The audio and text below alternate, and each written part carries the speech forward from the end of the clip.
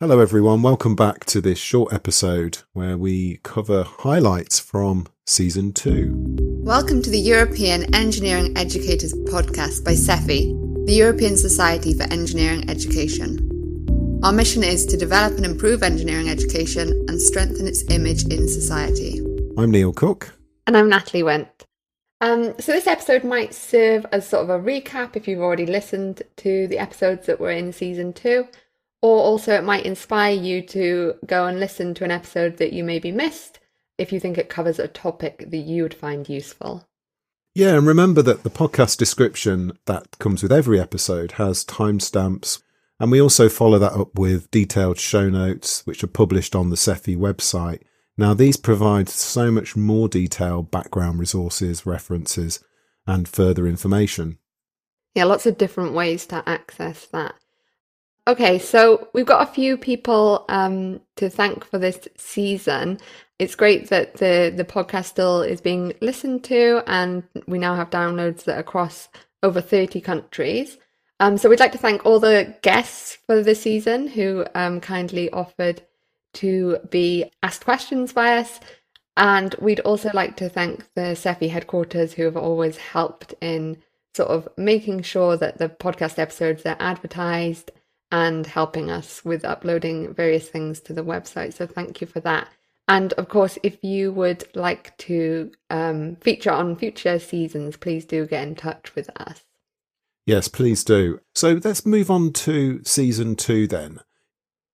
So the first episode was with Madeleine Rouve-Paulmier from Vrije Universiteit Brussels, and we discussed leadership. So what I remember from this episode was how, Madeleine really explained how leadership sort of conceptualized has changed from it being like a sort of innate property or characteristic that someone's born with to a sort of multifaceted sort of skill which can be learnt and exhibited in various ways. And also how it's very, it exists within a system. So leadership, you're surrounded by people and your leadership style is sort of influenced by the system in which you're in. Yeah. So I think we really focused on some of the different aspects of leadership and how it could be defined in slightly various different ways. Yeah, so let's hear a clip now from Madeleine on the episode where she defines leadership and talks about the lack of consensus about what it means.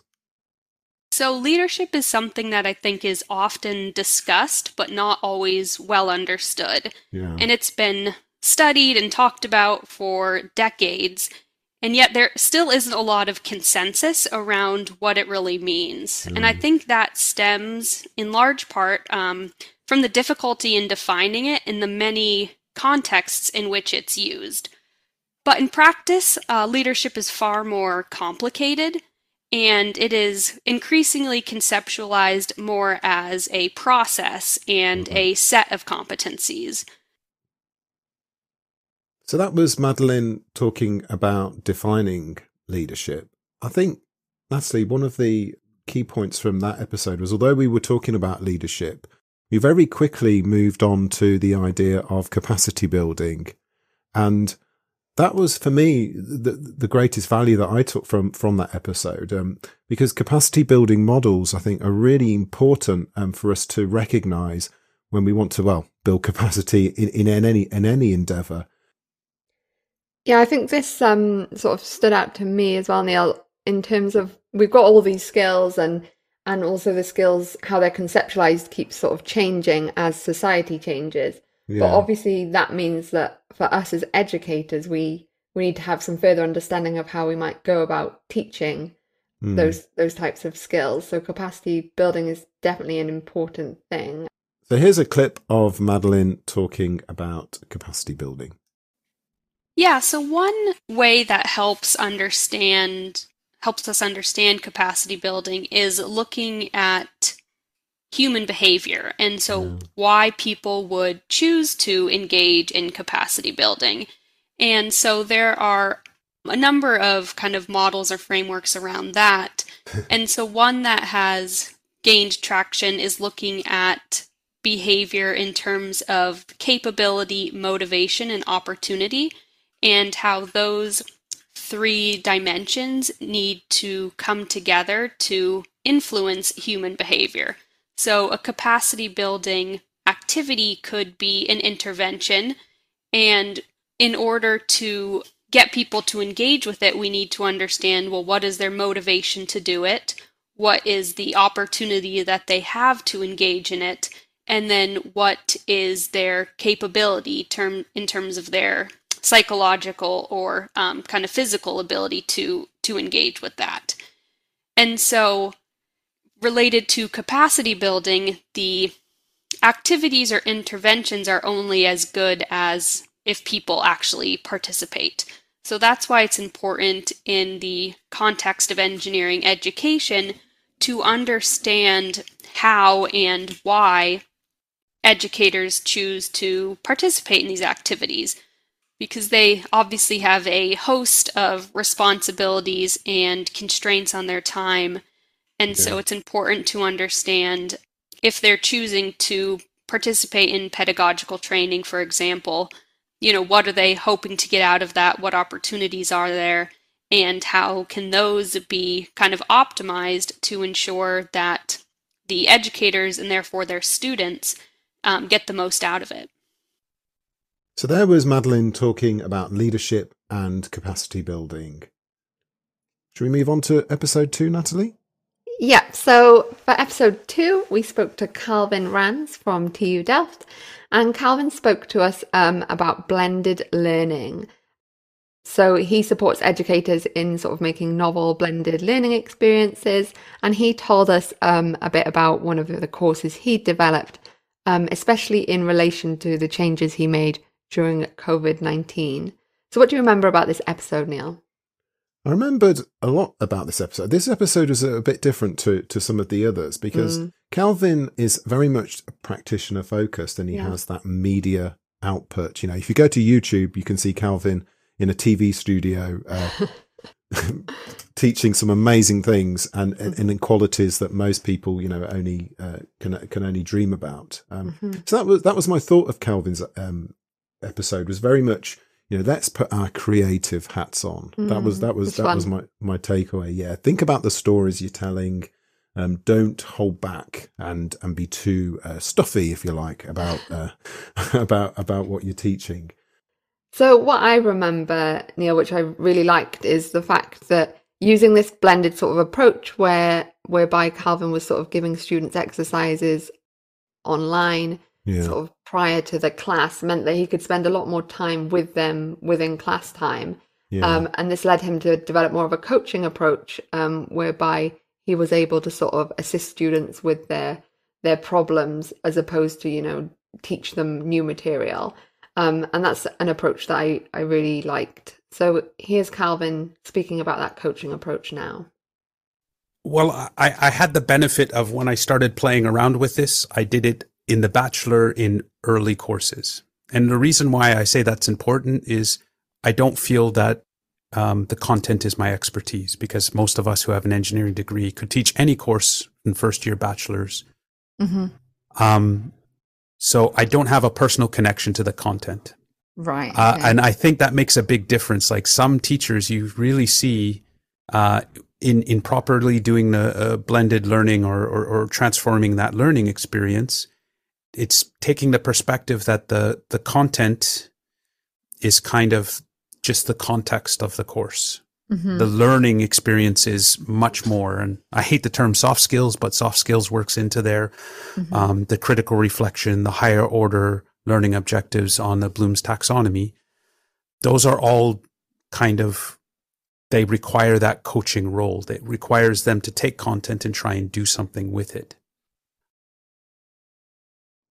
So that was Calvin talking about his coaching approach. And later on in that episode, he also talked about the deep kind of connection that you need to make with students when you're doing coaching as opposed to just teaching, and the phenomenon of what he called empathy overload. And the last thing is a warning. If you get into sort of this coaching role and being more authentic, you are going to be connecting more with the students as people. Yeah. That's not necessarily a bad thing, but it can be overloading to feel all of the struggles and pain that students are going through. So when I started doing this more, not just in COVID, but even now, I have students who feel comfortable to come and talk to me about they're struggling with this. They would like advice on this. And they're not looking for handouts. They're honestly struggling through something and reaching out. Mm. And when you have 500 students, that can quickly overwhelm you, for sure. You can have an empathy overload. But I find my own ways to cope with that, but I see it as a positive side effect in the sense that, you know, I'm having that coaching connection with someone. I definitely think Calvin made a valid point there, and something I definitely sort of struggle with when working with students. So what's the next episode, Neil? Well, episode 3 was Sophie Kraps from KU Leuven, Belgium, again on identity, professional identity. Now, Sophie was working on a very big project in Europe the last few years called Prefer, which is looking at the professional roles model. Now, many listeners may have heard of this project. If you haven't, please look it up because it's been quite influential. And one of the interesting things that she picked up on was some of those struggles that people have and some of the competencies that they need to have to overcome them. Well, it requires some self-reflection, and that is not the most favorite activity of engineering students. Mm-hmm. However, it is important to have a clear view on who one is, what your strengths and weaknesses are, interests, values. So it's an important adaptive competence, actually. It is also associated with more confidence in one's ability in making good career choices. So it is important, but not something that students automatically do themselves or engage in. So as part of that work, Sophie had sort of looked at the different types of roles that engineers do, and she'd managed to narrow them down to 3 sort of main types. So product leadership, operational excellence, and customer intimacy. And so then, you know, students could try and identify which one they were most suited to. But also an interesting sort of finding from the work was there was sort of a mismatch of roles. So, you know, more students were interested in the roles that there were less jobs in, for example. So that was one of the interesting findings from that work. And here's Sophie now talking about that. The least in the innovative role, actually, where if you ask students, especially first-year students, they're most interested in that role. So there's a little bit of a mismatch there. The most interested is the least available in the labor market, actually. Oh, no. But perhaps it's also the one that speaks to your imagination the most, inventing new things and making the world better. And that's maybe also why they start studying engineering. So the preference change also over the course of of the engineering program. It's more differentiated when you speak to master students. So Sophie there picking up on this idea that the innovative role, the idea of product innovation is something that inspires students to do engineering, and that's something that we have to navigate. So Natalie, let's move on to the 4th episode. So for the 4th episode, we had Chris Smith from Glasgow Caledonian University, and he spoke to us about work-based learning, which involves sort of universities and industry partnering together to deliver our students' education. So in this episode, we sort of spoke a lot about the different tensions, the different sort of types of degree available to student, whether that be work-based or solely within a university. And we also sort of spoke about all the various sort of stakeholders involved and their different ways of working and their different needs. So here's a clip of Chris speaking about sort of work-based learning as a sort of collaboration between these stakeholders. But to me, work-based learning is about a collaboration, a partnership in education that focuses on allowing an individual, whether that be somebody in a full-time or part-time program, to engage in authentic learning, something that equips them with theories, but also understanding the context in which they're going to practice those. So there's a kind of triadic relationship between an education institute, the students that are studying, and the work context in the form often of an employer.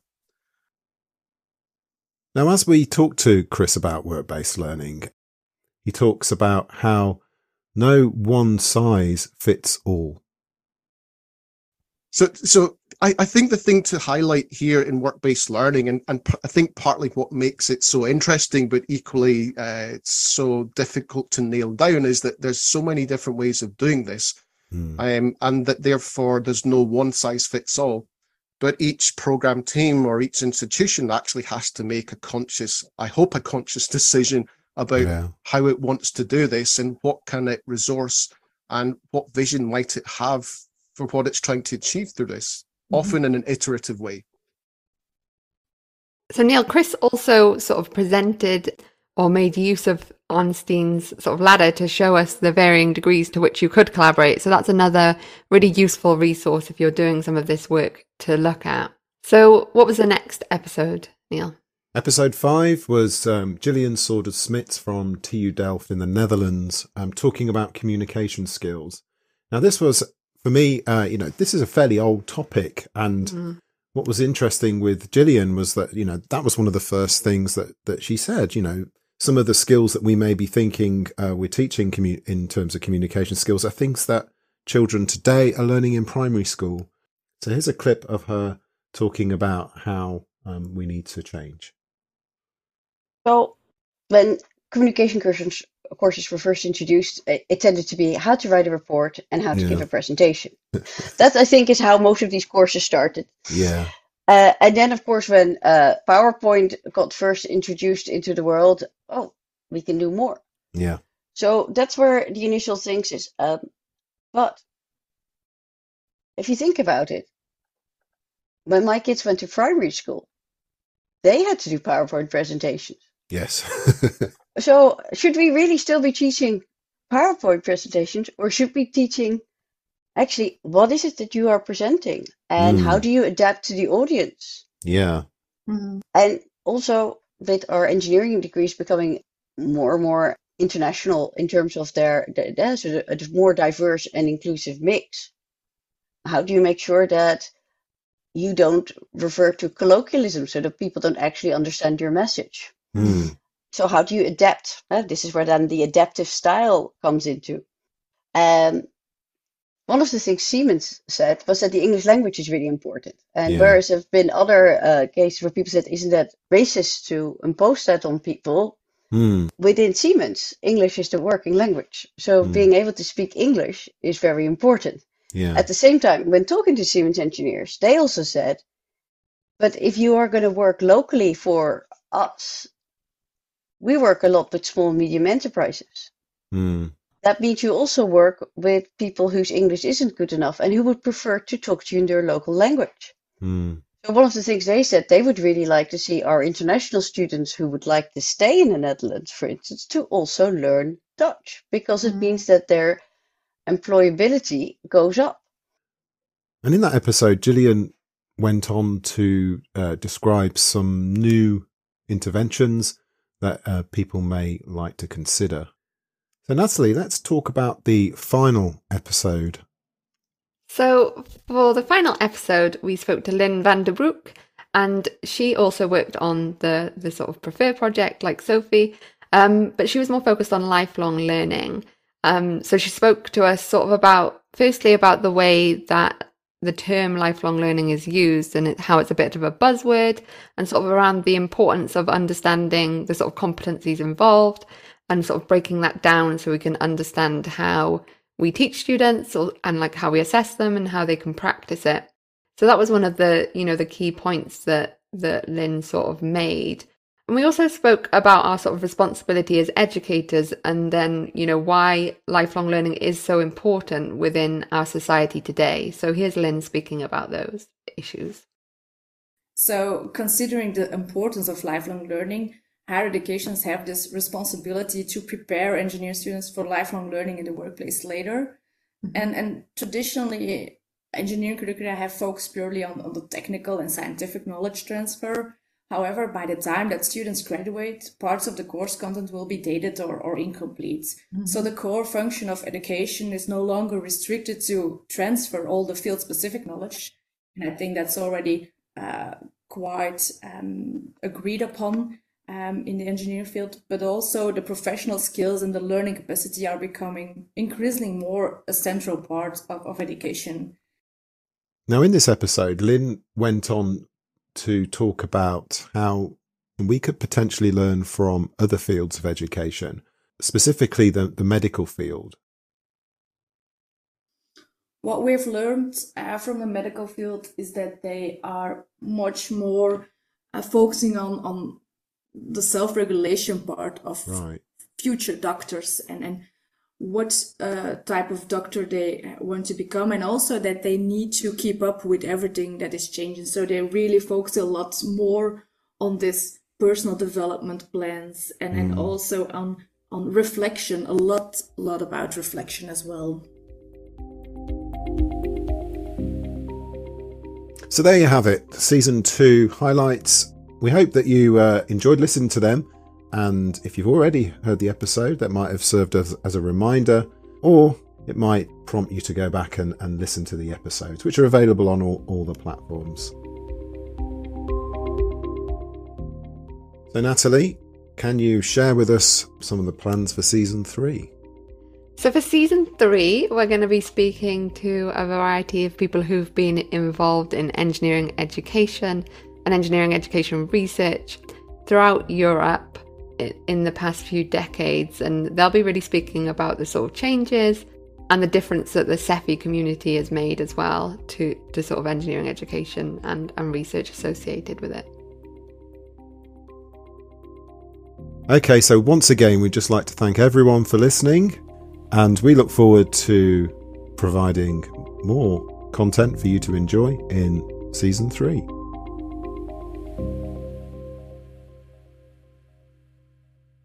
Take care. See you soon. Bye for now.